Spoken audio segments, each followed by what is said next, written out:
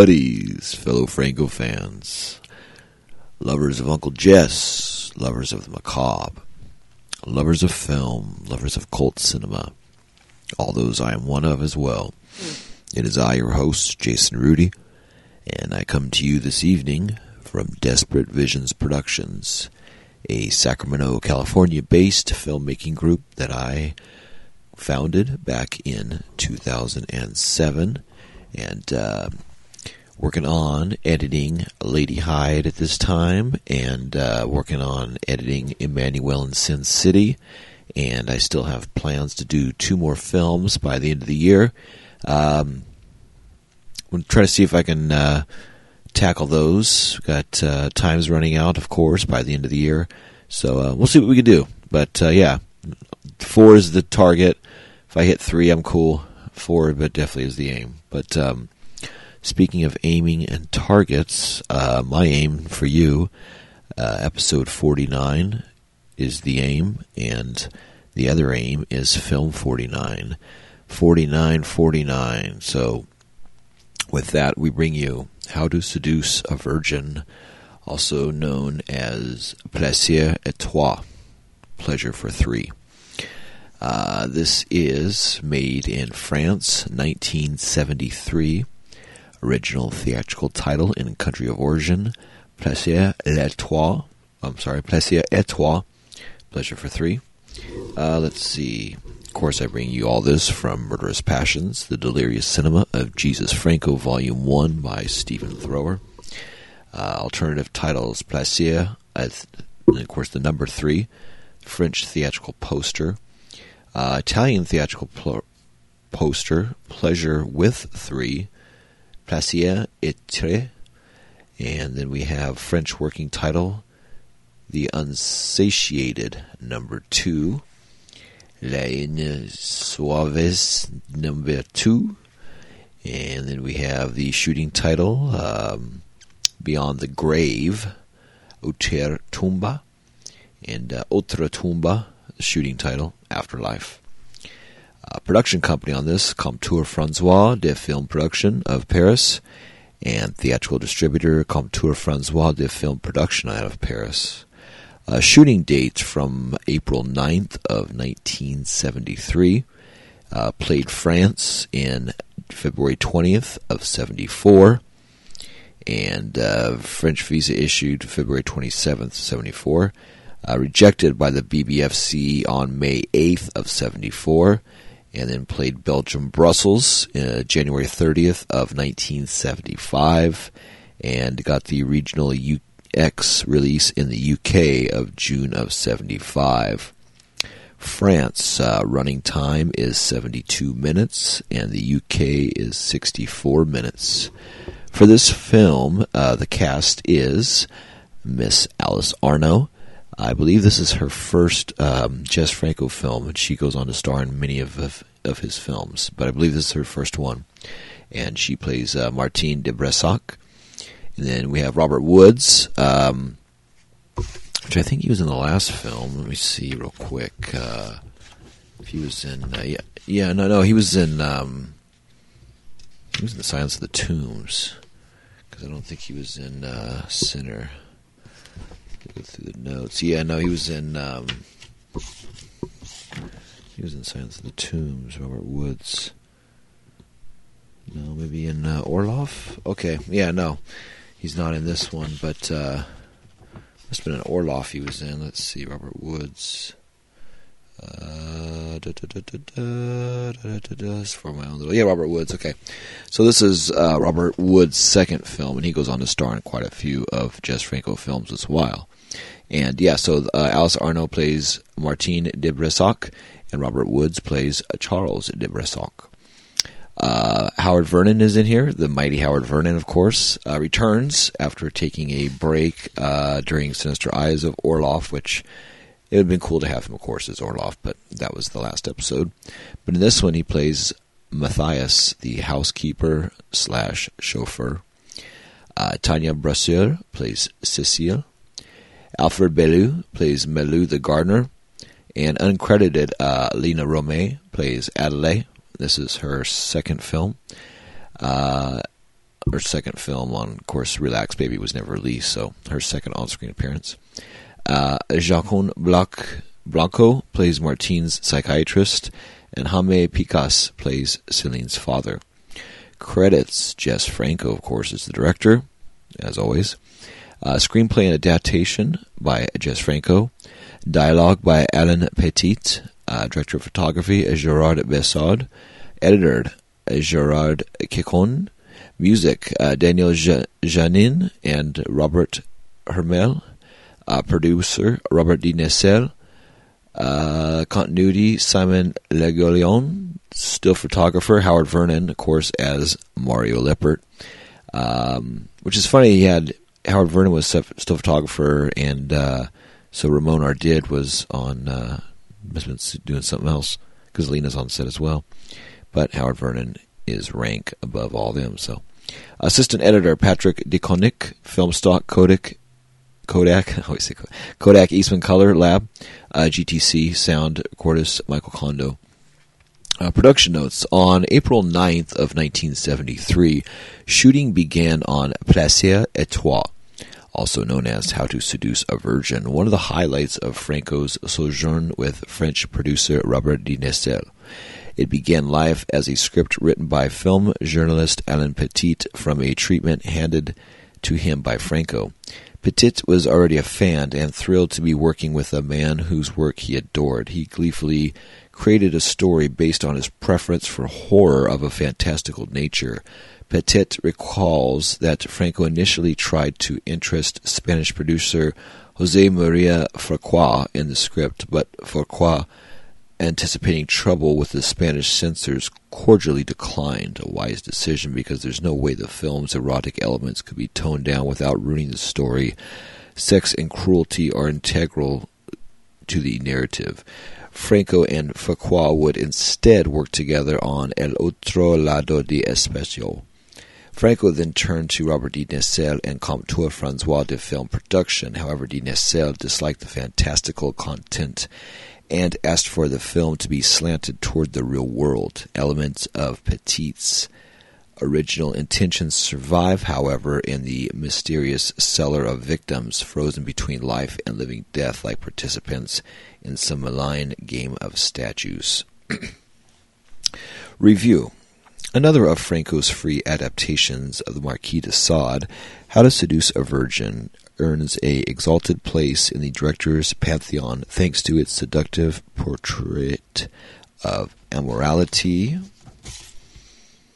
and the script's unsentimental commitment to the libertine's point of view. Considering the film was shot in under 2 weeks, awesome. The performances are focused and believable, and the technical execution admirable. Maybe the pace slows down here and there after an action-packed first half hour, but the film regains its mojo for a satisfyingly wicked climax. The opening scenes subvert the genre cliches of the innocent but unstable woman returning home from the asylum. Countless potboilers began in this vein, with the subsequent tale showing malicious acquaintances or relatives trying to drive the heroine back into the loony bin. However, we quickly understand that the woman in this case is far from fragile. Martine is rich, happy, confident, commanding the respect of her staff and the groveling adoration of her live-and-love slave. Clearly, she is not a habitual victim.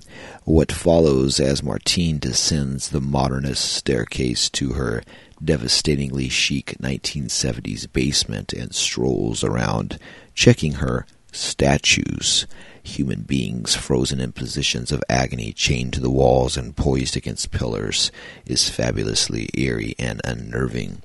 The explanation for Martine's menagerie, a paralyzing drug, is withheld until the climax of the film. To begin, we're not sure if the bodies are dead or alive. They look like what they really are, living people holding a pose. As such, the cellar of silent torture becomes a pseudo-erotic dream space in which seemingly impossible fantasies of cruelty and control are possible. Having checked that her collection remains intact, Martine glides down the seafront in her chauffeured limousine, cruising for hookers to the accompaniment of a fabulously crude and sleazy guitar riff, which seems to celebrate the unrepentant wickedness. A lunatic discharged from the madhouse who immediately goes on the rampage. It's the kind of story we're shocked to read in tabloid news reports, but in the erotic economy of Franco's cinema, Martine is virtually a heroine, a Juliet in his Sadian scheme. Picking up a cynical hooker called Rosa, but what does it matter? Martine invites her back to do some modeling. Scarcely believing her luck, the hooker settles in for some easy money, but she signs her own death warrant by moaning about the boredom of holding a pose.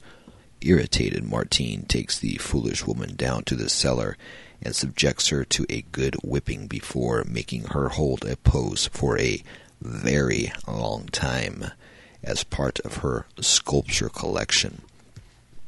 The modeling sequence boasts a telling erotic detail. When sketching her victim-to-be, the first thing Martine actually draws is the hooker's vaginal slit. Not for the last time in cinema, Franco reveals himself as first and foremost a pussy hound. That's funny. Alice Arnaud Harrier proves herself one of Franco's best performers. She has an almost doll-like face, smooth and feline, suggestive of the Far East, with a pixie-ish tinge to her turned-up nose, and a calm yet cruel set to her mouth. In fact, there's a trace of old Hollywood in Miss Arnaud's features. One can imagine her in a classic film noir, or a tears behind the glitter showbiz tale from the 1940s. The other major player is Robert Woods as Charles de Brassac. Franco introduces him beautifully. As Martine whips the scheming Rosa, her gaze and ours aligns with a corpse sculpture swathed in shadows from behind which Charles emerges. Woods is the epitome hero of the swinging 70s sleazeball, rich, casually attired, wolfishly confident, with a cold sliver of threat behind the charm. He's the Ted Bundy pretending to be a continental fashion photographer, and clearly drives Martine crazy with lust.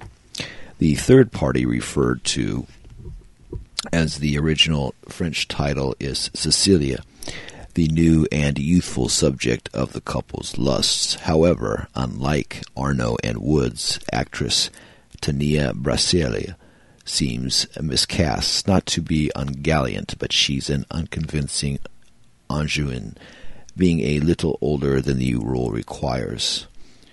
Brasilia doesn't lack feminine charm, but Franco can't quite sell her as a naive young girl, which robs the twist ending of some of its power. Among the supporting players, dwarf actor Alfred Bellew is truly memorable as a weird old gardener obsessed with a terrible experience years ago, in which he witnessed a flailing bishop whose head cracked open like an egg. The story is apparently based on a reminiscence of Bunel's. Matthias the butler, played by Howard Vernon, never gets involved in the sex, but knows everything that's going on and fits smoothly in and out of the background. Quite why the character is left unexplored is a puzzle, especially when Vernon could have easily have given more. Perhaps he was a late addition to the story. Most importantly of all, Lina Romay makes an immediate impression in her first major role for Franco, playing Martine's mute, retarded sex slave Adelaide. A standout scene has Martine and Charles making out, grunting and moaning and talking dirty, while Adelaide frigs herself against them, adding retarded little squeals to their wild moans in what has to have been the weirdest dubbing session of 1973. Lina's crazy little girl act, smearing lipstick chaotically onto her lips, further adds to the uncomfortable black comedy of this erotically out-of-control household. Yes, I did say comedy in true Sadian style. How to Seduce a Virgin can be very funny indeed. I treasure the scene in which Charles and Martine, both nude, spy indolently on the girl next door from an upstairs window, caressing each other as they do so. Suddenly the comely young treasure walks out of the gate and heads off down the street with her parents in a flurry of pants and shirts and cries of Vita, Vita Vite. The libertines dash outside, arriving on the pavement in such haste that they must quickly calm themselves, straighten their clothes, and control their demeanor to appear as simply two young lovers out for a stroll. What makes it so funny is that we're watching two icy sophisticates who see themselves above the common herd, forced by the extremity of their desires into ungainly comical behavior that would not look out of place in a Three Stooges film. The overriding theme of How to Seduce a Virgin is erotic obsession and voyeurism. Martine and Charles bring themselves to the boil, spying on Cecile through binoculars. Later they watch surreptitiously through a crack in the door as Cecile is seduced by Adelie, all the while whispering their lust to each other, winding each other up into greater and greater sadistic anticipation. To illustrate this, Franco musters some compelling compositions, not least when Wood stands behind Arno, fondling her breasts as she peers through the binoculars, an image that conflates two of them into one sex-crazed hydra, supplanting the isolation of voyeurism with the erotic thrill of folie et doigt. If a problem shared is a problem halved, then a pleasure shared is a pleasure doubled. Franco reveals in this formula sadistic male-female couples proliferate in his cinema. However, in a reversal that may induce whiplash in unwary viewers, our own voyeurism is both parodied and punished. When Charles catches Malou, the gardener, spying through the bathroom window on Cecile and Martine, he picks up the diminutive hunchback and hurls him to the ground. Then, as the camera peers through the window at him, Charles turns and stares directly back with a look of dawning incredulity and hostility. It's a petrifying moment that challenges the audience, bruising our own voyeuristic displacement and safety.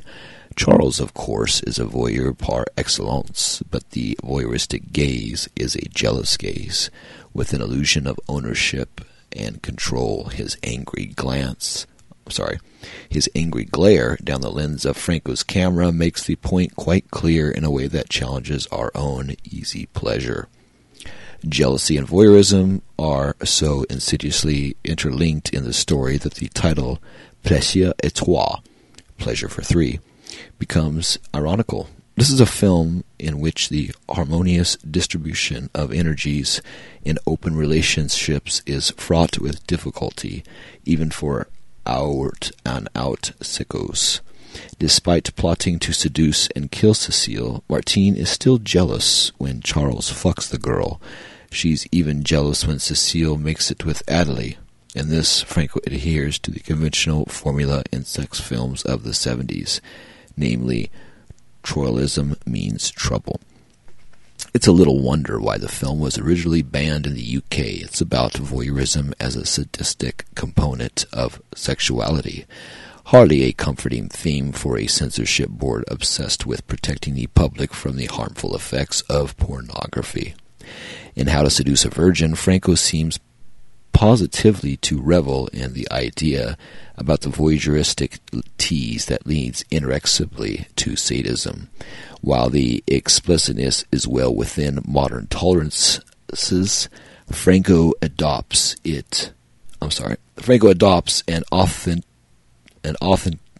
authentically authentically Sadian philosophy outlook that dispenses with social obligations and morality. That this is his most sophisticated solution to the challenge of adapting thought. The point is not to flood the screen with imagery that would get the film banned in every country in the world. Real subversion is to make the film that does what censors fear all sex films do, to arouse in the viewer a sense of the erotic possibility when one's own gratification is the foremost principle. The final scenes sound the only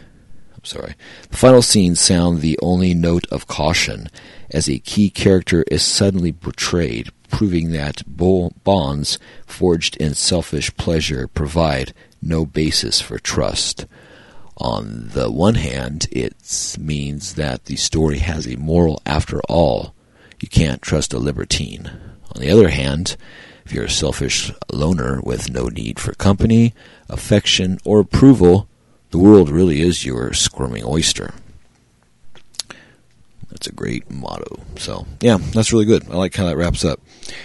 So, proving that bonds forged in selfish pleasure provide no basis for trust. On the other hand, it means the story is moral after all. You can't trust a libertine. On the other hand, if you're a selfish loner with no need for company, affection, or approval, the world really is your squirming oyster. So, yeah, next time you're by yourself, alone, thinking of that, keep that in mind. I know I will. Cast and crew. How to Seduce a Virgin and its back-to-back sibling, Countess Perverse, star Alice Arno, a strikingly beautiful actress who would work on a total of 12 Franco films in the 1970s. Always very appreciative and positive about Franco, she adored his approach to the industry, telling an interviewer from Sex Stars System in 1975, "I dream of being able to spend my time filming consistently, like just Franco. Last year, for example, I filmed for 2 months out of 12. I filmed for 10 months out of 12. It was great." The last year in question was actually 1973, in which Arno appeared in 9 Franco films. She then had this to say about his working methods. "In the case of Jess Franco, he explains beforehand what should be done. There are no problems, no surprises. And then, if there's no direct sound, he helps by providing guidance. Where to place your hands, whether to kiss the girl, how to caress, because he knows. And this is somewhat true for all filmmakers. They have a little cinema inside their heads. Of course, sometimes they let me do what I want, but it always remains linked to that plan." Music. The main musical theme here, unfamiliar from other Franco films of the time, is a sleazy and menacing piece for electric piano, organ, bass guitar, and percussion. Loose, exploratory, with an almost comically sinister quality as the bass glissandros up and down. Elsewhere, grimy fuzz guitar adds the requisite aura of sleazy decadence, and an oddly pitched melody played on a recorder or pipe suggests both the unbalanced derangement of the sadistic Martine and traumatized Adelaide, and the childish self-gratification guiding Martine and Charles. Locations. Shot in Portugal and the Canary Islands on some of the same locations as the sinister eyes of Dr. Orloff. UK theatrical release. Plaisir à Toi was submitted to the BBFC as How to Seduce a Virgin in the spring of 1974 and met with a flat rejection. However, at the time, if a film was banned by the BBFC, it was still possible to ask for a local X from individual council authorities. Thus, in 1975, the Cinecittà chain submitted the film to London's then governing body, the Greater London Council, for consideration. They succeeded. How to Seduce a Virgin was granted a number of local certificates and entered distribution in the summer of 1975, receiving a Continental Film Review photo feature in July. In a minor claim to fame, footnote, it was one of 3 sex films viewed by the Christian moral reformer Lord Longford in 1975 during a short-lived fact-finding mission that was little more than a prelude to his campaign against pornography. Longford reportedly saw Erotic Inferno and Hot Acts of Love at the Astral Cinema in Soho, and later How to Seduce a Virgin. According to contemporary sources, he walked out of the latter, a testament perhaps to the film's dark erotic charge. Either that or Hot Acts of Love had already, as it were, finished him off. Let's see. Connections. Let me move this book here a little bit. And the mic here, of course. Alright, the story is another loose variation on the de Sade's philosophy in the bedroom. See also Eugenie, the story of her journey into perversion, with Arnaud in a role analogous to the book's Madame Saint-Ange, Boissier as the Eugenie character, and Woods as the de Marville.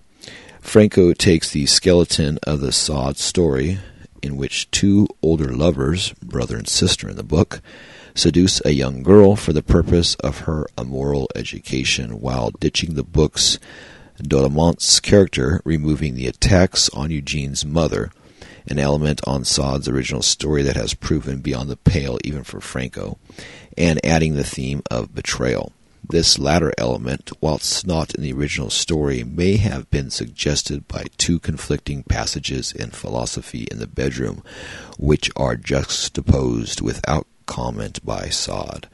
In one, the character of Dolmans announces to Madame Saint-Ange and Merville, "Wolves are safe in their own company," as the proverb has it, and trivial though it may be, 'tis true. "My friends, dread nothing from me ever. I'll perhaps have you do much that is evil, but never will I do any to you." Yet just a few paragraphs later, when encouraging Eugenie to embark upon the murder of her mother, Dolmans warns her, "Permit me a few words of advice, which, before you act, are of the utmost necessity. Never let your secret go out of your mouth, my dear, and always act alone. Nothing is more dangerous than an accomplice. Let us always beware of even those whom we think most clearly attached to us. One must," wrote Machiavelli, "either have no confederates or dispatch them as soon as one had made use of them." It is not unusual for Sade to contradict himself. Indeed, the attentive reader, confronted with so much that is incendiary and provocative in the man's writing, may find himself or herself aroused to seek out inconsistencies. Such is the urging and recklessness of the arguments being unfolded. It's striking that Franco should have honed in on such a moment in Sade, using it as an unsuited invitation to fuck the text and add his own variations. Certainly, it proves that Franco was a careful and dedicated reader of Sade, and not just inclined to flip through the text looking for the naughty bits. The notion of bodies as art, objects frozen in postures of agony, links this film to the more comedy. The notion of bodies as art The notion of bodies as art objects frozen in postures of agony links this film to the more comedic sadist erotica, and also to the fantastical stage shows of the diabolical Dr. C and Vampiros Lesbos. The theme stretches back through Giorgio Ferroni's Mill of the Stone Women, 1960, Roger Corman's A Bucket of Blood, 1959, Andre de Toth's House of Wax, 1953, and the gruesome tableau variants in Irving Pitchell's Ernest B. Schoenstack's The Most Dangerous Game, 1932. And one I'm adding that he didn't write about, The Black Cat, Edward G. Ulmer, with Boris Karloff and Bela Lugosi in Boris Karloff's Underground Crypt.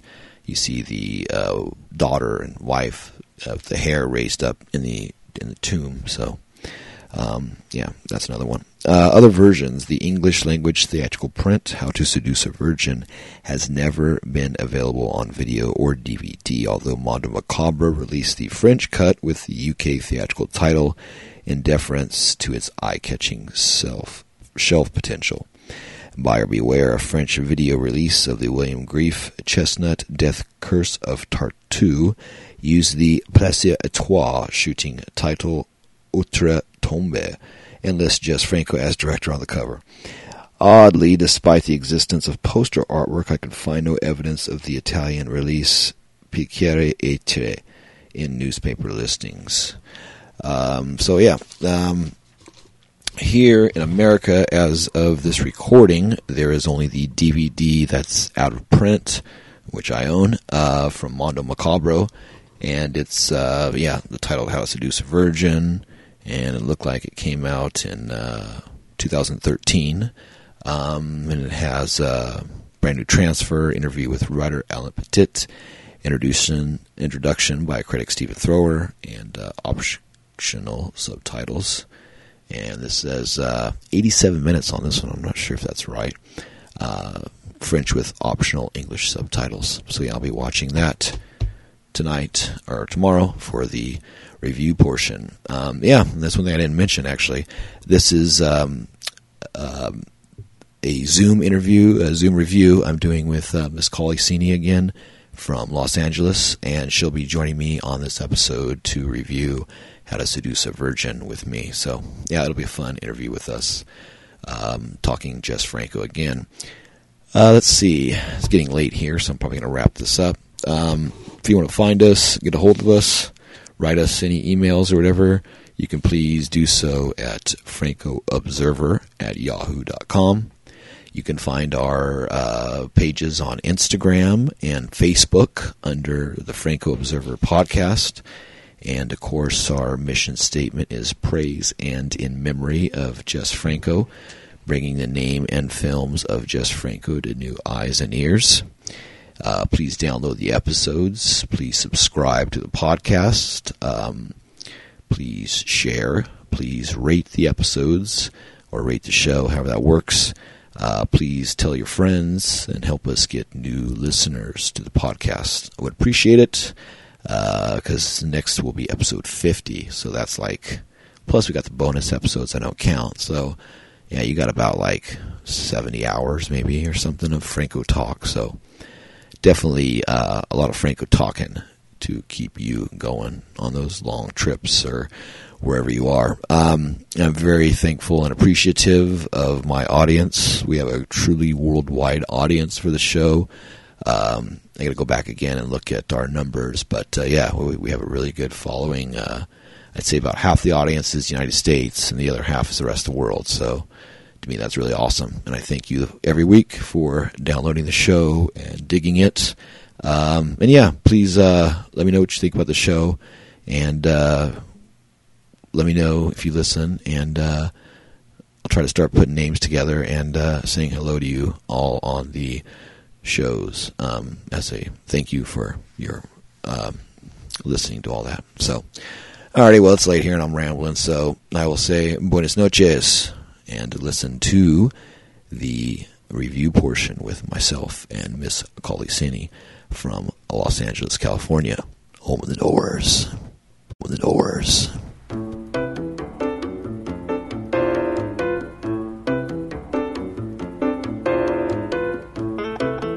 Welcome once again to the Franco Observer Podcast. I am your host, Jason Rudy from Desperate Visions Productions, and I am joined today via Zoom with a recurring guest friend of mine, Miss Collie Sini from Los Angeles, California. Hello, Collie. Hi. And we're here today to talk about film 49 on this episode 49. The film in question is How to Seduce a Virgin. Which is a very clever title, also known as Pleasure for Three, which is the original title. So I'm going to go ahead and read the brief synopsis and then talk to Collie about the film. Let's see. Wealthy sadist Martine de Brezac is discharged from a mental institution by her too trusting psychiatrist. Back home, she greets her mentally disturbed dwarf hunchback gardener, Melou, her traumatized female sex slave, Adelaide, and her psychopath husband, Charles. In the cellar, Martine keeps a collection of human corpses turned into sculptures and posed in postures of agony. After picking up and murdering Rosa, a prostitute, Martine and Charles hire a seafront apartment to spy on their next young victim, Cecile, daughter of a rich diplomat who lives across the street. Soon, Cecile is a regular visitor to the Bressacs' home. However, despite regular sexual liaisons, pleasure for three proves to be an unreliable formula. So, Collie, what did you think of the film?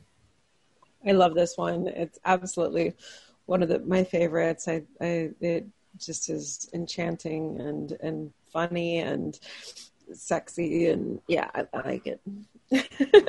Yeah, I really agree with the sexy part. Like, to me, this is one of the most erotic Franco films that I've watched so far, because I think with this one he starts turning the corner and his scenes last a little longer, and they're more, not graphic, but they're a little more in length, and they step up the quotient a little bit. And yeah, I was like, wow. There's some really amazing sequences in this film. I really enjoyed it as well. How many times have you seen this film? This is just my second. Oh, wow, okay. Might be third. But yeah, all the exhibitionism and voyeurism and stuff. That's the fun thing when the camera's watching the person, watching the people, and there's so much of that in it. That's good stuff. Yeah, it's funny because like lately now I had that put in my head by listening to Stephen Thrower talk about fear or desire. And in this film, I believe desire is the element. But it's also the desire of other people's fear. Like they get off on scaring people and the fear of the frozen in that, the thing of agony and to revisit that fear all the time. So there is a desire in this, and it's all about the desire, but also the fear quotient is a big thing. Because like one thing I'll talk about before I go into other stuff is when the husband first greets his wife, he sneaks up behind her and scares her, and he gets that little sensation of scaring her for his own benefit and his own thrill of scaring her. And when I saw that, I was like, okay, cool. That's their relationship. And in the end, it turns into that big time of him scaring her, you know. But yeah, it was really, really clever when I caught that. But I definitely like that a lot. I'm going to hit the Franco list first and kind of go over that because we did it last time. And a couple things I noticed right off in the beginning of this. It starts off with a body of water right away. You see palm trees. You see boats on land when she's leaving the psychiatrist's office and Howard Vernon's driving her. You see all that right away. You see there's no jungle sound effects. There are chained up people later, of course, frozen. Number 7, dance scene on stage stripping. There's some really great stripping scenes in this. Some of my most favorite, especially Alice Arno's stripping scene is fucking magnificent. With the red light, of course, that's another one. Jazz music there is in this. Excessive zooms, not a lot, I don't think. Out of focus shots, unfortunately, there are a few. Number 12, mirror shots. There's some really cool, amazing mirror shots in this, about 4 or 5 that I counted. Number 13, mind control theme, most definitely. Number 14, magic tongue scenes. Not necessarily, although Lena is in this, and Lena looks so goddamn amazing in this film. This is like baby Lena. She's like so young and just... Yeah. I like her. She's so funny in this film. Yeah, she's... And it's cool watching her, like, it's like as he's introducing her, it's like in this she has no lines, she just has her sounds and stuff, but it's cool. It's like you see her moving up the ladder of, like, you know, on-screen time and things. Because in last film, she's just the girlfriend of the guy in the band, Sweet, and she's cute and stuff. And in this, she has more dialogue, or not dialogue, but she has definitely more screen time. And she gets nude. That's when she be very first. Yeah. And it's like, what it makes me think of is, like, you know, the Tropic Thunder thing when they say never go full retard? Right. Like, Lena does that and still is awesome, which is like, Yeah, I know. It's really, I'm curious what they're talking about the post-production looping on this would be, you know, her in the studio just making sounds in the microphone. I was going to tell you, actually, you should add something to your checklist. Yeah. The gold chain around the waist. I noticed that, yeah. Not all of them, but a lot of the gals do wear that, and maybe about every 5 or 6 films you catch that. Like I used to write that in my reviews on Letterboxd. It was like the gold chain again, the gold chain. I'm surprised it's like taken me this long to mention that to you, because I love the gold chain around the waist. It's super hot. I love that. That's like a little signature detail of Franco. Yeah, I think this might have been one of the first films I think I've seen it in for that era, because he uses it a lot after this. A lot. You see, Collie Hansel wears it later, and a few other gals I remember have that gold chain around their waist, that body chain. Okay, so let me get back to the list. 15, we have Red Light, definitely during the strip sequences, which is a great sequence. 16, Sheepskin, no, but masturbation with the C item. No C items, but definitely this film had a lot of masturbation. I was like amazed at how much masturbation was in this film. Number 17, Mad Scientist. I don't know, you know, it's like her basement with the statues could almost be like a Mad Doctor's lab, and they have that formula that turns people into statues. So, I don't know, to me, that's almost like a push. 18, fish tank shots, no. 19, talking animals, parrots, no. 20, end credits, yes or no, yes. 21, handwritten note. I didn't see a handwritten note in this, unfortunately. No spiral staircase shot. No inept cops, and now belly chain. Yes, we have the body chain on this one. So that's the list of 24 items in the Franco universe. So, okay, so I guess I'll just kind of knock out some stuff that I've seen, and we can kind of talk about it if you want. Maybe go out and knock it out that way. Yeah, like you're talking about voyeurism. Voyeurism's huge in this film. You see a lot of voyeuristic stuff. You see the wife with binoculars a lot. You see the Milou the gardener sneaking in. You have us as voyeurs watching. You have the husband and wife watching the daughter across the street. A lot of watching and observing and stuff, you know. Yeah. I mean, even when he finally fucks her and Alice watches with just searing hate, that's my favorite. Yeah, because you see her watching it and she starts like going, and you see, because what's weird is like, okay, seeing these out of order now, I seen Cries of Pleasure with you before this, and that came after this, although a lot of that is this, because they're both Philosophy of the Boudoir, or is that Philosophies in the Bedroom, the Sade novel? That is the same story. Yeah, because the woman comes home from the mental institution, and there's a plot with another person to kill the other person they're with. But in this one, instead of the two women, it's the man and the woman switch with the wife. And the other one, it's the two women kill the man, you know. Because that's how I thought this was going to end. I thought the two women were going to get together and kill the man, but it was the man that flipped on the wife. I was like, oh, okay. Franco changed it here, you know. Went all along, scaring her right from the start until the final horror show, yeah. And it's so freaky. Yeah, and reading about this, it's really cool because when they wrote this, they wanted to go more into the basement and show more of that stuff, but the producer toned it down and wanted to be more realistic, so they have just that few little sequences where they go down in the basement and they see all the statues and the people and that, you know. It's kind of give it the less is more, because it leaves something to the imagination, you know, like when you just see that little bit of the frozen girls kind of, your mind wonders, like, how did they get there? What was each girl's story? And you know, what else is down there? Because there's still kind of these dark corners everywhere. And, you know, and yeah, I love the way that's all shot down there too. Like when, you know, that whole mansion is probably my favorite location of any Franco film. That house is so fucking amazing. From the exterior, you walk in, there's like a hill cave inside. There's like glass all over the walls. There's cool staircases. And then down below, there's the whole German Expressionism light coming through the door and the stairs coming down. Everything's touched at like a Dutch angle, and you go down and all the statues. And it just, that house is so beautiful, you know. So yeah, the amazing. red light behind on the staircase, like they had there's a red light under each. Oh yeah, all that things going up, and house. That was so well done, so pretty. yeah, Yeah, that house is fucking amazing. It's so beautiful, all those glass. And then later on, when they do the strip tease, when they turn on that red light, I was like, yeah, the red light.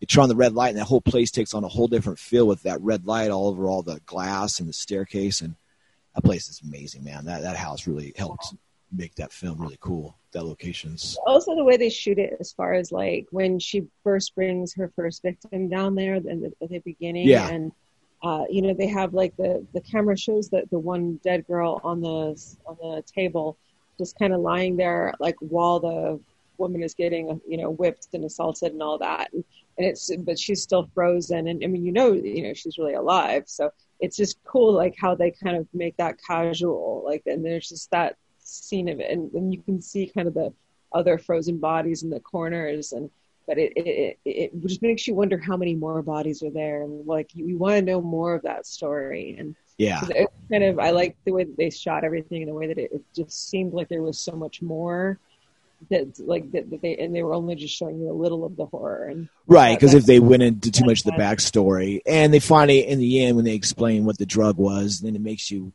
understand, because otherwise you just don't know if they're supposed to be dead, or if they're alive, or if they're real people or mannequins or what. But yeah, I'm getting ahead of myself.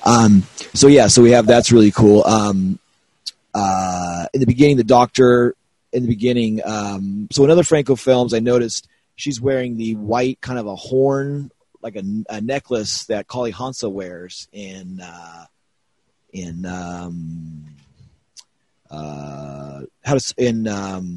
either Sinner or Sinister Eyes of Orloff. She wears because she has a white horn necklace and a black one, and the gal Alice Arno wears that in here again from the last film. Because I was trying to see what props carry over from the last films, and then later on, after Alice Arno, I think, kills the first victim when she's combing her hair down, she wears the big gaudy necklace that Kali Hansa wore when she was whipping the girl in Las Abernales. She wears that big gaudy necklace, which I thought was pretty badass, because I'm a big fan of that necklace. I wasn't sure if I was talking that it was the same one, but yeah, I noticed that. Yeah, cool. It's a big old thing. So then we have the first nudity is 4 minutes in a flashback sequence when she's being driven home by Howard Vernon. Which we always talk about, either Howard Vernon has a really big role or he's just like there. And in this movie, he's just one of the ones that's there. I don't think he has any dialogue in this film. He just makes little grunt noises or something, if that. And just goes up. Yeah. Yeah, he's just the driver. He cooks. He brings the mannequin down later in one of my favorite scenes. And it's just bizarre. But yeah, and you see her have a flashback where she slices a guy and she pulls the razor up, and there's, of course, no blood on the razor, but there's blood on the guy, which I was laughing because Franco needs to dip the blood in a razor, or I don't know. But it's always clean, so it's funny. And then we have, the Amazing Mansion inside an house. I mentioned that the staircase and the cave walls, the lower half house is really great. And they get together and stuff, and you talk about they picking up hookers, and they go driving in the daytime, and they pick up this gal, Rosa. And Rosa's there, and they bring her in to photograph her. She says, "Hey, I want you to model for me." She's like, "Well, I'm not really a model." What's that? To paint, not photograph. Yeah, paint. I'm sorry. Yeah, she wants her to model for her. And so she models her, and she starts. Sorry. I love how she starts by drawing her vagina. Like she's already mostly drawn. Like the boobs are these pointy, like Madonna boobs, Yeah, and yeah. It's just like got this little body, and then she just starts with the very first drawing that we see is her doing the slit of her vagina, and then she starts filling in like the fur around it. And I love that Franco made sure that like he set that up, so that the whole thing was done. He's like, "Now you're going to draw the pussy." Like, that's great. Which if you watch a lot of his films, he'll start with the close up of the vagina and then pull back and show other things later on. So it's kind of interesting that she drew the vagina first, because that's what he's most interested in. It's like, okay, this is what we're going to see right first. With Jess. Yeah. I know he goes right to the last veil. Yeah, well, that's the first in the dance, the seven veils. Oh, okay. They start with a woman's fully veiled, and right. then the vagina veil comes off first, and she keeps dancing, and then the rest of the woman is revealed.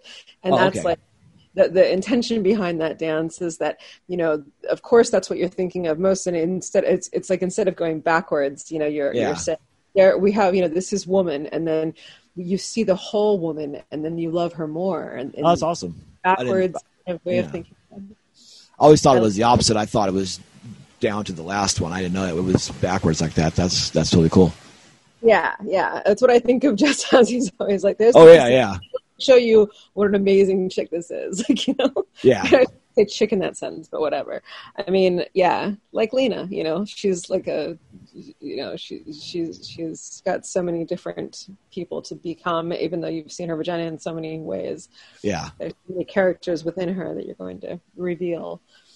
No, well, most definitely, yeah. She's so expressionistic with her eyes, and this especially, her eyes are so big and so, searching of everything.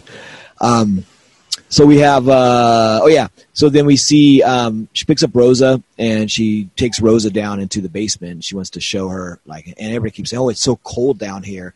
And it was funny because you don't see any breath or any steam coming out of the mouth or anything. And I was thinking, as a filmmaker, it's cool to have, as a viewer, we're supposed to take what we are shown, and so without having to decorate the set with ice and stuff, you can just have the person go, "Oh my God, it's so cold down here." And as a viewer, we have to go, "Oh, it must be cold there," even though, I'm sure the temperature's the same and this and that. But I just found that funny because each person remarks that when they walk down, "Oh my God, it's so cold down here." But the other person doesn't sell it or act like it's cold at all or anything, Alice Arno or whoever, just like, casually walks down there. And then she whips her again, the whip with the necklace, and she basically feeds on her fear. The fear we had talked about, her desire is this woman's fear, and she sees the fear in her, and she gets off on it, and then turns her into that, and freezes them at that moment of fear, which I guess would be their moment of orgasm or ecstasy, to prolong that in their minds. So they can always have that, Yeah, they're all frozen in their terror. Yeah. Brilliant, yeah. And that feeds the libertine of always having that fear that you can feed on off of that person. Your past conquest is always there, and you can feed off of that forever. Yeah, it's like, what was the one that we reviewed with where there was the serial killer who would take a photo of, or do a painting or do some kind of art of the woman just before she was killed? That's kind of the same concept, right? Yeah, I'm trying to think what that was. Was it a Franco film? Yeah, we did it together. It was one of the ones we did. I know, we've done this is our 6th now, but let's see. It would be not Less Bernales, not Sexy Darling. Wow, okay, I'll have to think about it and get back to you because it's not ringing a bell. I mean, it sounds familiar, but I'm just trying to remember. Yeah, it was, he did all the different kinds of art, and the woman was coming into, I don't want to go into the whole story of it again, but there was the guy he was a serial murderer, and right before he killed everybody, he either took their photograph, or he sculpted them, or he painted them in the moment just before their death. Oh yeah. Kind of that was of art of I mean, it's kind of as if, like Jess was thinking, that when you're making a horror film or whatever, you're being a voyeur and you're making art of this murder, and so he's kind of being meta about it, and literally making the murder art. Yeah, that was the one where Jess played the security guard, right? And he went, that was Kiss Me Monster, or Sadist Erotica. Yeah. It was the one of Justin, just Kiss Me Monster. Yeah, it was. Yeah.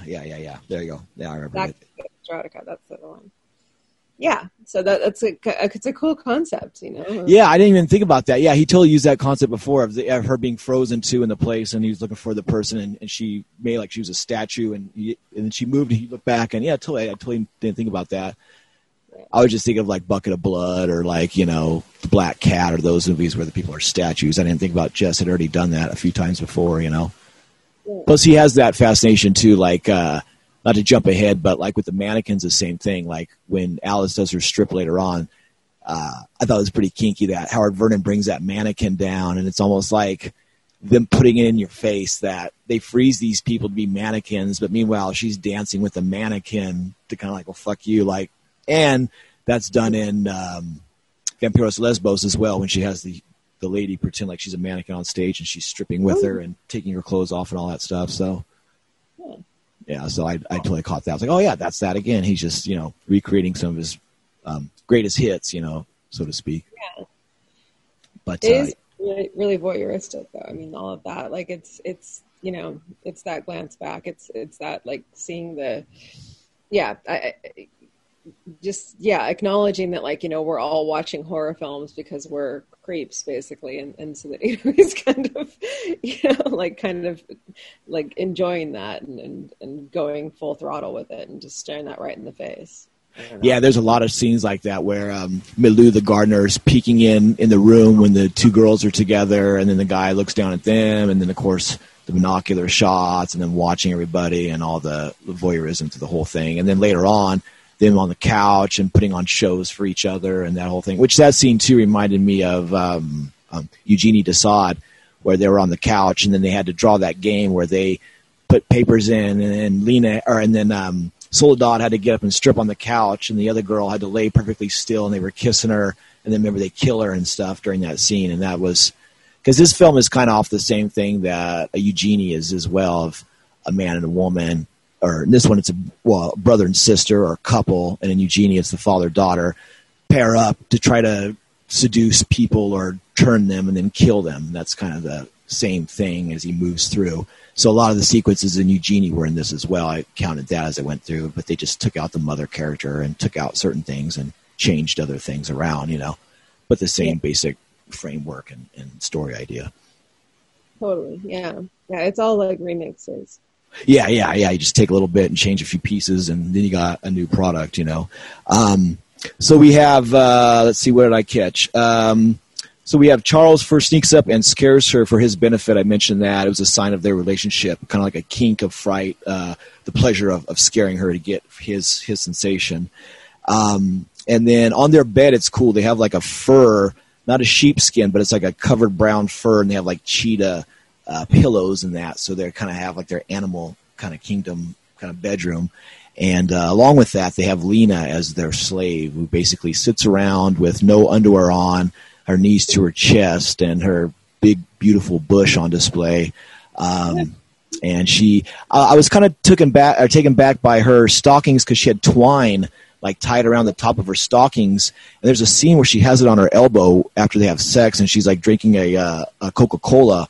And I thought it was like rug burns on her elbows and knees, but then I realized it was the twine that was kind of like hanging in the shot, because I was like, what the fuck's on her knees and elbows? Thought it was part of the rug when they were getting it to her or something, but it wasn't. It was just the twine that was cut up or whatever, Yeah, and her blue dress just like, clung to her with twine or whatever. And it almost kind of reminded me like a women in prison sort of look. I was just getting ready to say that blue smock's like their prison outfit, the blue black one. It's just button up and just open up quick, show it. Yeah. So yeah, totally. That's why I was laughing. Hey, there's a prison outfit. She wears that many times, Jess definitely likes to reuse things over and over, so it's always nice.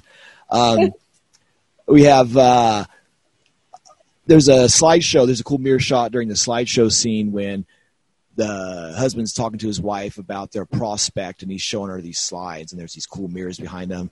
He's kind of like rubbing her, putting his hand between her, and kind of like getting her off while they're talking about the woman. And then later on, when they're watching her, there's a cool sequence where she's got the binoculars and he's up behind her, and he unzips her shirt, starts fondling her boobs as she's got the binoculars. Stephen Thrower said it was almost like a double-headed hydra. It was cool. It was almost like these two heads and these four arms, and they're like, this sex monster that they're bringing the woman in. I was like, that's kind of a cool thing, because she's focused and he's getting her off as he's getting off, and it's like they're all working together in their thing as a unit and as a team. So definitely, it's very cool. Watching it and knowing, this time that he's gonna, kill her, and so really he's feeling her up, like just excited thinking about how evil he is, and yeah. It's great how like he's just drinking in his like complete like this is the most cruel thing he can possibly think of doing to anyone, and it's the great thing is it's to someone who deserves it, so you're cheering along with him. Yeah, we'll see. Well, this is my first time watching it, so I didn't know that. I thought that they were just a total swinger couple, and he was just a fucking perv that using her to like get what he wants to, which she was, but I didn't know that he was going to kill her when I was first watching it. So I was just seeing them as like she was the aggressive one and she was the one doing everything. But then you realize she was he's just as evil as she is, but she was the one that was physically hitting the girls with the fucking drug and putting them out and shit, But but one thing that's cool is when she was watching the girl in the bed masturbate, next to her bed she had a knick-knack of a rabbit, and I like rabbits, so I thought that was pretty cool that she can fuck like a bunny, and of course rabbits, symbolize fertility, and that, so it's cool that she was their rabbit. They were hunting her. She was the fertile one. She was the prize, And rabbits are also gateways to the underworld, but I don't think he used it for this sequence, for this part. But definitely had that. I thought it was a really cool sequence. Also, too, I noticed that I read a interview with Montserrat Prowse, and she was in the last few films, but she's not in this one. And I noticed the gal that they go after is almost a lookalike for her. The gal that plays Cecilia looks quite a bit like her style of her hair and everything, and she resembles her. And I noticed before I'd mentioned Franco has a certain look that if he doesn't have an actor, he'll get somebody that kind of looks like them. And and I'd read an interview. It was on Robert Bonnell's I'm in a Franco State of Mind site, and it had a English translation. This was from like the 80s or 90s, and she had mentioned that she worked with Franco for 2 years and did all of his films, but then when Lena came in during like Sinister Eyes of Orloff, and that she had a hard time working with Lena because Lena wasn't professional when it comes to sex. She would get too horny and get too excited and like really do stuff. And so she and Kali Hansa, so if you notice, Kali Hansa's not in this film either. So Kali Hansa and her stepped back because she said at this time Franco was starting to make more pornographic elements.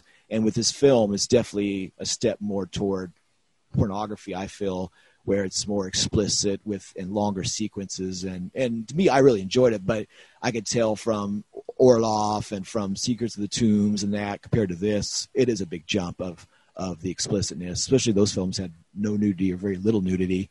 And then you had Los Abernales and Sinner, which had more, but still wasn't as explicit as this film is with the acts and the extended sequences. So, it was funny. So I thought that gal reminded me of Montserrat Prowse, and probably she was supposed to play that part, but like I said, she backed out. So he got somebody that kind of resembled her, Yeah, and maybe was more down to be a little wild. Yeah, and she definitely went with it a lot more and had that. So I was thinking that going, well, Montserrat wouldn't have done the masturbation sequence and then going down on Lena and the extended stuff that they did go. And also, too, it was funny that I thought Lena was going to be killed when she was whipped, but she wasn't. They said, you've served your purpose to us. Now we're going to give you a reward. And they just like whipped the shit out of her.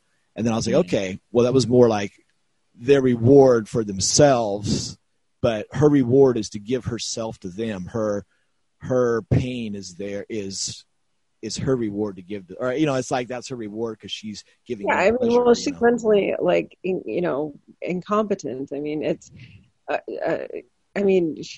She probably was raised. But my perception was just that she probably was like trained by them since she was young, that getting beaten was actually a reward, and she probably actually like thinks that's like her life, and that that's how she's shown like attention, which translates to love to people who are starved for attention. So that's what she would think. Like at least she's giving me all of her energy or whatever. And because she looked excited about it. Like, she sat down like, oh wow, this is going to happen. And then it happened. She just took it. Like this was, right. Like, that's the logical progression. Because obviously if somebody's whipping you, you do have the ability just to stand up and run away. You know what I mean? It's like... Plus also you just saying that to me, where you're saying she probably learned it at a young age and was raised that way, that made me fast forward to Cries of Pleasure, where their maid was raped by them when she was younger, and they talk about that, how she was. So he probably had that idea, and he fleshed it out more in Cries of Pleasure, gave her more of a backstory, like, yeah, she was raped when she was a kid by him and then raised, and then that was part of the thing. So, yeah, I would totally agree with you. Is a remix of this. It's so true. Yeah, in so many ways. Yeah, there's a lot. I was like, oh, I didn't realize that Lena's character is just like the maid, but the maid talked and cries of pleasure and this and that stuff. But she had the same thing. They killed her, but they didn't kill Lena. But that was kind of the thing. That's like a more advanced one of those. Yeah, it just kind of takes different paths. Yeah, then I mentioned them. The drunk on the couch sequence was the reprise of the Dare scene, kind of in Eugenie. And my favorite thing in the whole film was the dance stripping scene, the red light sequence at about 53 minutes in. Just everything was so cool on that. Each person got to do their act. Alice Arno did an amazing strip dance sequence. Her energy, how she stripped with the mannequin, and Howard Vernon walking up in his suit, putting the mannequin down, and his face and walking down, and that was amazing. And then Lena getting up, and then him bringing the mannequin back down, and then Lena going down on the mannequin and kissing the mannequin and following the mannequin, and then laying down, and then the woman coming in, and her turn, and then the guy all that just folded into the next series, and it built, and it was just amazing. That sequence was probably about 10 minutes or whatever, that whole thing. It was just so fucking good, and just made you watch to see what was going to happen next. And I love it's like, to me, that was the Franco vibe, because he hit the red light and everybody started doing their thing, and it was just total Franco land, you know. Each movie I find that weird fucking scene that I dig, and this was the scene that I really, really liked a lot, you know. Yeah, got to have all the dancing. And yeah. And also one thing I thought was really awesome, if you watch it again, look at the mannequin, because the mannequin had like a Kali Hansa wig like style, and her face. The mannequin looked like Kali Hansa to me. I was like, I wonder. It's like her face in the wig. It was just really interesting. If you go back and just look at it again and keep that in mind, and maybe you'll see what I saw. But yeah, because especially with her not being in it, I was like, oh, I wonder if, I don't know. It was just kind of weird. So that kind of stuck in my head. And then we have, Lena stripping with the mannequin, the fake orgasm. That was awesome. And you know, of all of his movies, like up to this point, this one is probably like the most horny movie I think that he made that I saw. I mean, there's more later on, but like in this time, it was just like, this was a totally sex-filled, like really sensual, like exciting film, you know. He played up the sex really well, and it had a lot of energy to it, and it wasn't hokey or flat, or it definitely I love the guy they got for it too. Like, I don't even know. Robert Woods, yeah, we should talk about him, because he plays in like Sinister Eyes of Orloff. He's Lena's boyfriend in that, Davy Brown, and he plays like always kind of like a cheesy guy, but in this one he's like a fucking total evil heel. His eyes are really good. He's like watching with lust and anger and desire, and he has all these different emotions, and he's a really good fucking evil sleazy bad guy in this, especially as it goes forward. I think it's great. Yeah, I was like fully believing everything he was doing and into his character. I mean, obviously Alice Arno is one of my favorite. You know, like she's so good. And the two of them together just had such good chemistry. You know, they both just had that, like, we are the sadist couple, we are evil, and that, you know, the girl that they seduce is so innocent and pure seeming, and it's just such a great energy between all of them. I really, this one is one of the best as far as like the characters really like doing all the things. I don't know, just like being who they're supposed to be, and you know, taking it seriously enough, I guess. I don't know, like I mean, his acting is just great. I love, like, when he first, you know, shows up behind the mannequin and kind of, you know, scoots out. Like, I mean, it's not his first time that you see him, but when she's, you know, whipping the girl and she's going to kill this girl, and then he kind of comes out from the darkness like he was watching all along, and the look on his face is just so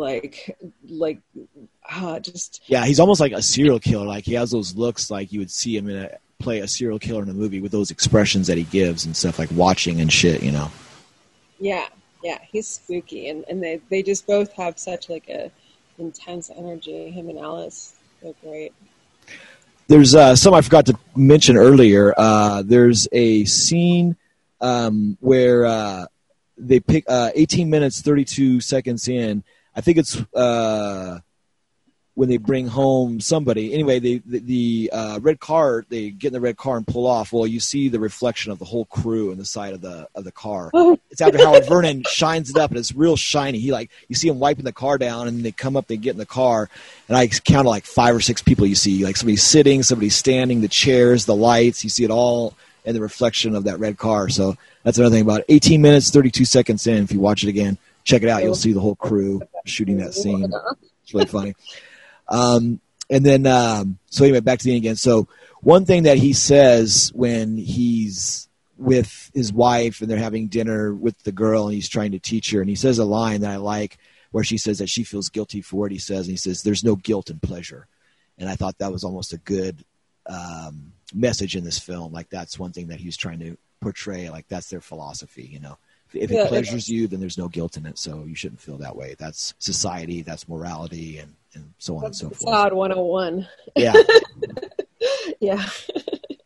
And then what I liked is so toward the end when they do the flip on her and they turn the tables on her, I liked the two women's faces, the close-up of their face when Alice Arno is turned. You see like their faces kind of sideways, real close, looking at her. And Cecilia and Leon Romay's character, they're kind of like both tilting their heads and look kind of just watching her as she freezes. You see like part of a tear in her eye and she can't move, you know, but her eyes move left and right, which is really cool. And and then you remember all this times you're with me, you know, you yeah. No, it was a good twist because I knew there was a twist, like I was saying, but I thought it was the other way. So it really did fool me, and I definitely liked like, oh shit, okay, wow, he's doing it this way. You know, I thought the women were going to come out on top, not the man come out on top. That's why I was like, okay. Yeah, it's not usually Franco's thing. It is usually the women win in the end. Yeah, so it's like, or the woman is the actual murderer, which is always like, I always kind of am amused with that in Franco because in reality, women are very rarely the murderers. You know, it's usually men. I mean, the number one cause of murder is men, by far and wide. Yeah, but in so many of Franco's films, it's women. It's always the woman, you know, and it's not the woman you'd suspect kind of thing. And so it's kind of like it's almost a twist. It wouldn't normally be as much of a twist if it wasn't Franco. I mean, I guess he wasn't quite at that place in his filmmaking, but it still is like, if you look at his body of work, it's just funny because he usually would have it be a woman. And so for it to be a man is like, oh, wow, it was the guy all along. Unless he viewed himself as that guy, maybe like in his head, and like he gets, then like maybe the woman's like the film producer or somebody that's trying to tell him what he wants to do, and in the end he gets to go off with the two young women and, you know, do his thing and be free and his whole, you know, I mean, I don't know. Because a lot of this stuff you see some of him in that, and maybe just thinking it through, maybe that was his, I want to kind of end it like this, you know, blah, blah, blah type thing. I don't know. Yeah. I mean, it's just great too that Alice, like, you know, gets her comeuppance. Yeah, that's a comeuppance or whatever. Yeah, because you know, I mean, she's just horrible. I mean, she's obviously the one who murdered all the women in the basement, and it loves getting off on it. And so you don't have any, you know, sympathy for her at all, and you're just almost like, I'm the opposite, man. I think like I had so much sympathy for her. She's so strong. She's so motivated. She gets shit done. The guy's a fucking spineless wimp. She's the one moving everything around. She's the one pushing the buttons. Yeah, and I was like, that's why I actually felt bad for her, actually. And yeah, so I was kind of the opposite. It's like, I mean, she's the queen murderer, but then it's kind of like as if it's when the servant becomes the master kind of thing, because there is that whole scene in the beginning, you know, where she says, "You didn't spend all my money, you know, like you didn't ruin me, you didn't do anything irresponsible." And I was kind of wondering like what that scene was about, you know, is when you first watch it, because you're like, you know, why would actually, that is kind of surprising that like a guy, you know, a woman goes off to the mental hospital and he just, you know, like sits on all of her money and waits for her to come back. He must really love her, which is unusual in a relationship like that. You know? Right. In a relationship that's based on, you know, Desaadian principles. So it's. But he was playing the long game, so he knew he was just going to save that money later. So that's why he didn't spend it. You know, he was doing it so that he definitely, like, he killed her. He didn't just leave her in a mental hospital where she might come back and try to get him or revenge him or something, because he knew that wasn't the way to go. He knew he had to put her down completely, and then he could take it all. So but he was ultra diabolical in the end, you know. Most definitely. But not to unravel that, though. But here's the thing: so he goes to the psychiatrist and he says, "Hey, you know, she's starting to have these relapses again, and he says, well, you know, bring her back. And I thought that sequence was going to come in where he would take her back to the hospital and she would stay or whatever. So he basically goes to the psychiatrist and warns him, hey, she's getting ready to do this and that and stuff. Then he ends up hitting her with the fucking drug and leaving her. So I would think like, and then they take off. So I wonder if after a while the psychiatrist would wonder, hey, I wonder if she's going to come in or what happened. They go check out the place and find her body there. I mean, I don't know. I think that guy would get arrested later, but I don't know. Maybe I'm thinking too much through, but I don't know. They just left a lot of empty. I don't know. They just left a lot of evidence, all those bodies and everything there, and they didn't like kill. There's not even like a door to the downstairs. That always like is the most amusing. I mean, I don't know. Lena gave her that key at the beginning, right? She goes down that staircase. Remember? Yeah, but there didn't seem to be a door down the staircase. I kind of was like, what was the key for? Because it didn't. I never saw her unlock anything with that key. No, you see the reflection of the like door on the wall of like the kind of cross hatchings of the like. It's almost like a glass door with like, you know, bars or something. You see that on the wall, but yeah, you don't physically see a door. You just see the staircase going down, you know. But they imply that there's a door there with the light, you know. Yeah. But, so I mean, they've got that locked. The police won't come in because they're rich. I mean, remember he said he silenced all the police and all that kind of stuff, and that was part of it. So he's probably got his strings he's going to pull. You know, I believe in this guy. I think he's got a plan. Yeah, because the Malou the gardener's still there, so he's hanging out. Oh, we need to talk about him and what a weirdo he was. What was his deal? Like he was like, I mean, okay. So he tells the story about the bishop. The bishop gets pushed off the roof like 10 years ago, and his head exploded like an egg. There's blood everywhere. He keeps saying that over and over again. Yeah, what was I kept trying to figure out, what is the metaphor? Why does he keep doing that?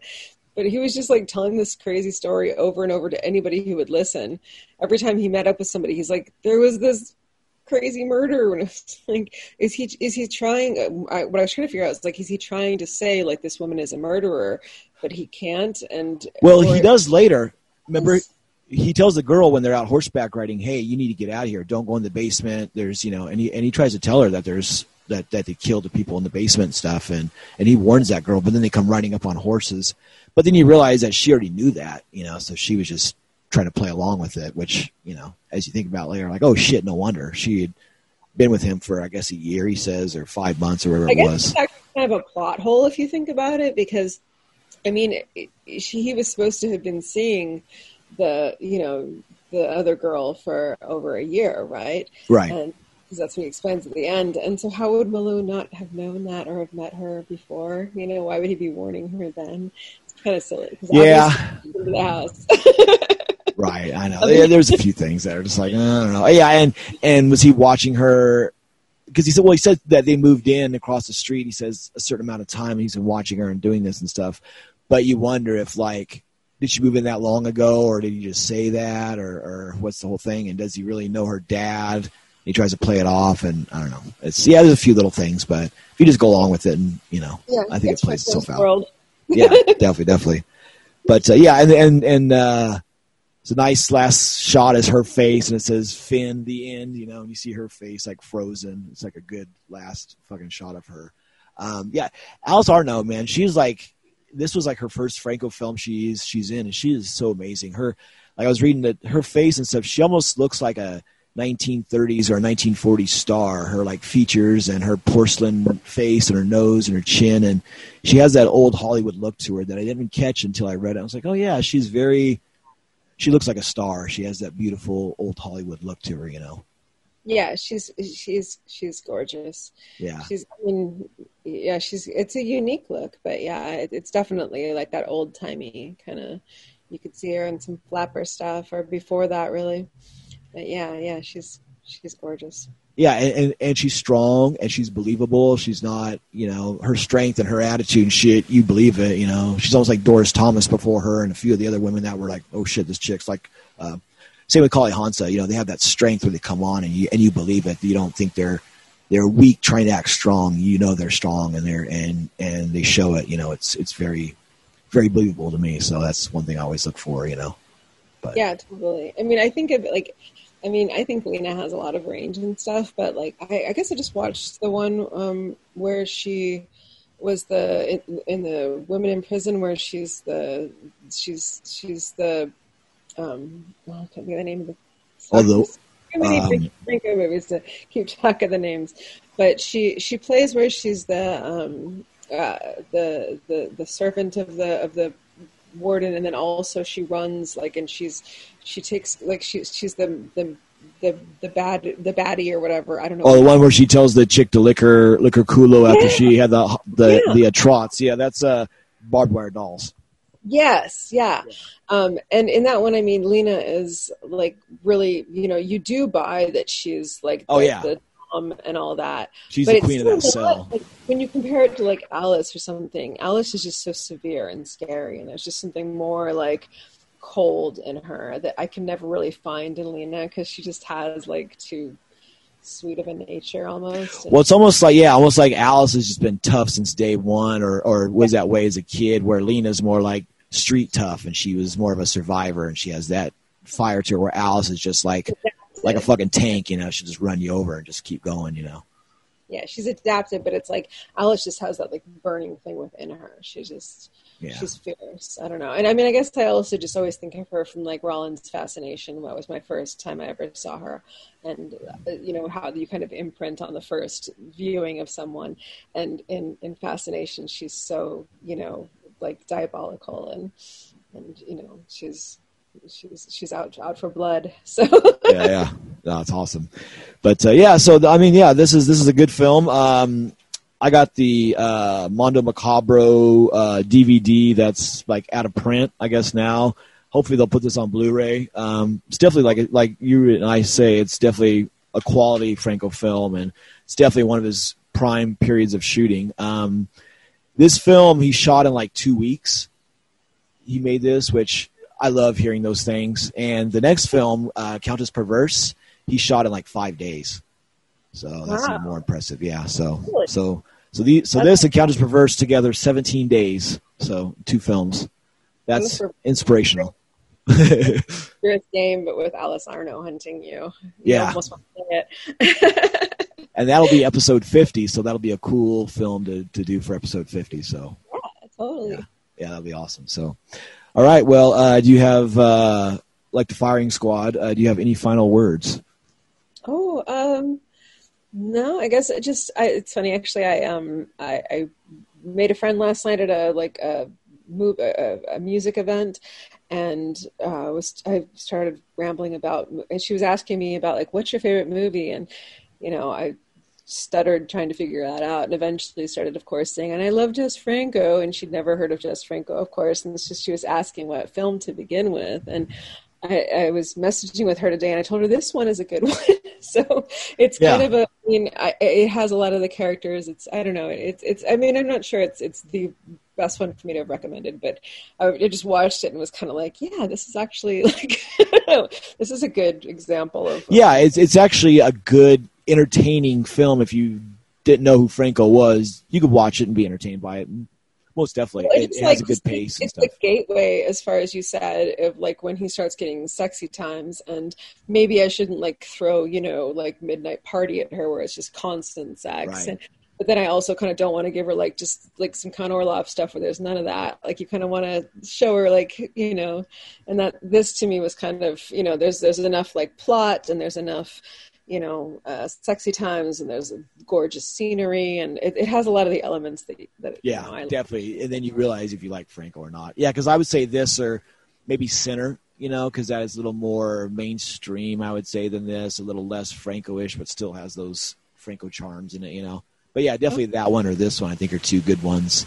I mean, people always say Vampiros Lesbos, but like, to me that's odd, and we like it and it's cool and stuff, but to me I think that kind of throws off people. Yeah, I find it strange that's like the one that everyone gravitates to. It's the main like Franco. That's I mean, if you go to Letterboxd, that's the first one that you see. Right. And that's everyone's. Whenever you say, have you seen Franco? They always go, I've seen Vampiros Lesbos, and I always kind of wonder why they haven't seen more. And I feel like there's something telling about that.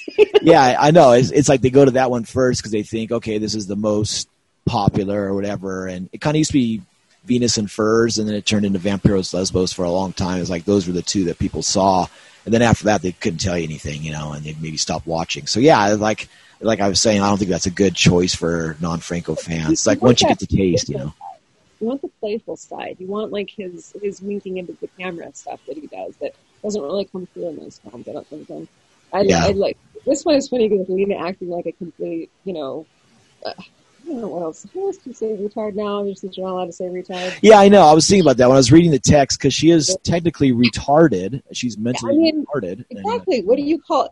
Yeah. Louis C.K. did a bit about that. Like, that's how we used to know if people were mentally retarded was we'd call them retarded. Now we're not allowed to say that. So right. But it's like anything, not to jump into controversy here, but it's like saying the actual phrase, the N word. When you say that, the other word still pops into your mind. So even though you're not saying it, you're still thinking it. So it's the same thing. So why even say it? It's stupid. Yep, exactly. So you put the word in my mind. Yeah, exactly. So that's how it goes, and you have to, and that's how human instinct is. But so I definitely give this film a mighty thumbs up in Lena, thumbs up in Alice, and thumbs up. No, but this is definitely really good. And unfortunately, Franco's not in this film. Now that I think about it, I just realized that. I'm like, oh yeah, he's not in it. But actually, he is in it. You see his reflection in the side of the car, so I guess he is technically in it. So. All right. Well, I think I'm going to go ahead and wrap this up on my end as well. Thank you again, and I will be talking to you on episode 50 coming up. Well, beans. All right. Buenas noches. Buenas noches.